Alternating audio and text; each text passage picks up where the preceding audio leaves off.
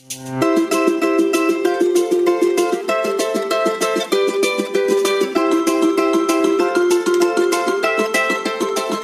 stars of our story today are the sons of Jesse. Here's what happened.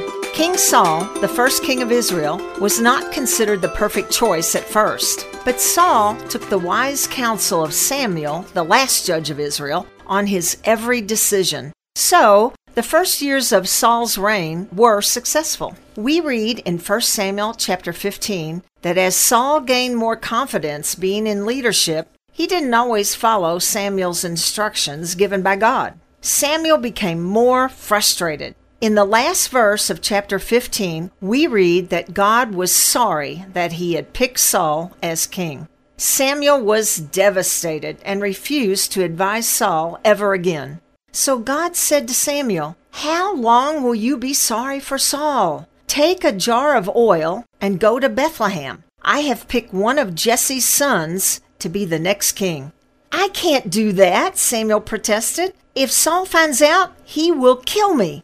"Take a cow with you," God instructed, "and announce to the people of Bethlehem that you're there to offer sacrifice. After you do, be sure to talk to Jesse, and I will show you who to anoint." So Samuel did as the Lord had instructed him. He took a cow to Bethlehem to sacrifice. Now, this is the same Bethlehem where years later, Jesus Christ, the Son of God, would be born. Jesse and his sons came to the sacrifice, and afterwards, Samuel made a point to pray for them individually. Jesse's oldest son, Eliab, was tall and handsome, and Samuel immediately thought, "This is the one, God's chosen, the next king of Israel." But God said to Samuel, "This is not the one. You are looking at his face and at his height, but I, the Lord God, do not look at his outward appearance, but on his heart." And aren't we all just like Samuel? We judge people by their appearance, at least at first, and not by their character. God looks on our heart, our love of God, our love of people, our faithfulness, kindness, and our integrity. No, Eliab was not the one. Jesse called over his second oldest son, Abinadab, to come before Samuel. No, Abinadab was not the one. Shammah, the third oldest son, was next. No, he was not the one. The Bible does not reveal the names of Jesse's fourth, fifth, sixth, and seventh sons. But as each one came before Samuel, the Lord said, "No, he is not the one." "Are these all of your sons?" Samuel asked. "Well, there is yet the youngest son," Jesse answered, "but he's out in the fields keeping the sheep."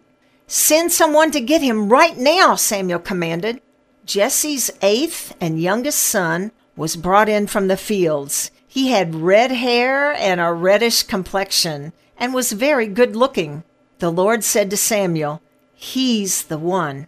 Anoint him to be the next king of Israel." Samuel asked, "What is this young man's name?" The answer was, "His name is David."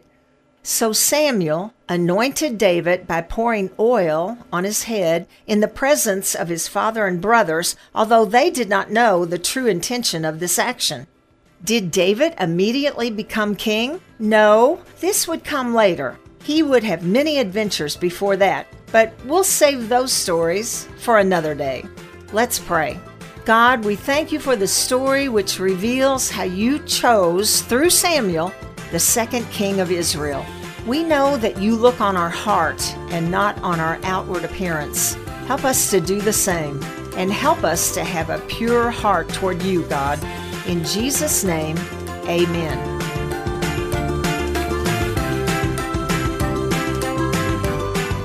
Kids Moment with Dottie is a short-form podcast to engage you and your children with the Word of God. Dottie is the children's pastor at the Knoxville Christian Center in Knoxville, Tennessee. If you liked this podcast, don't forget to hit subscribe. For more information, visit knoxvillechristianctr.org.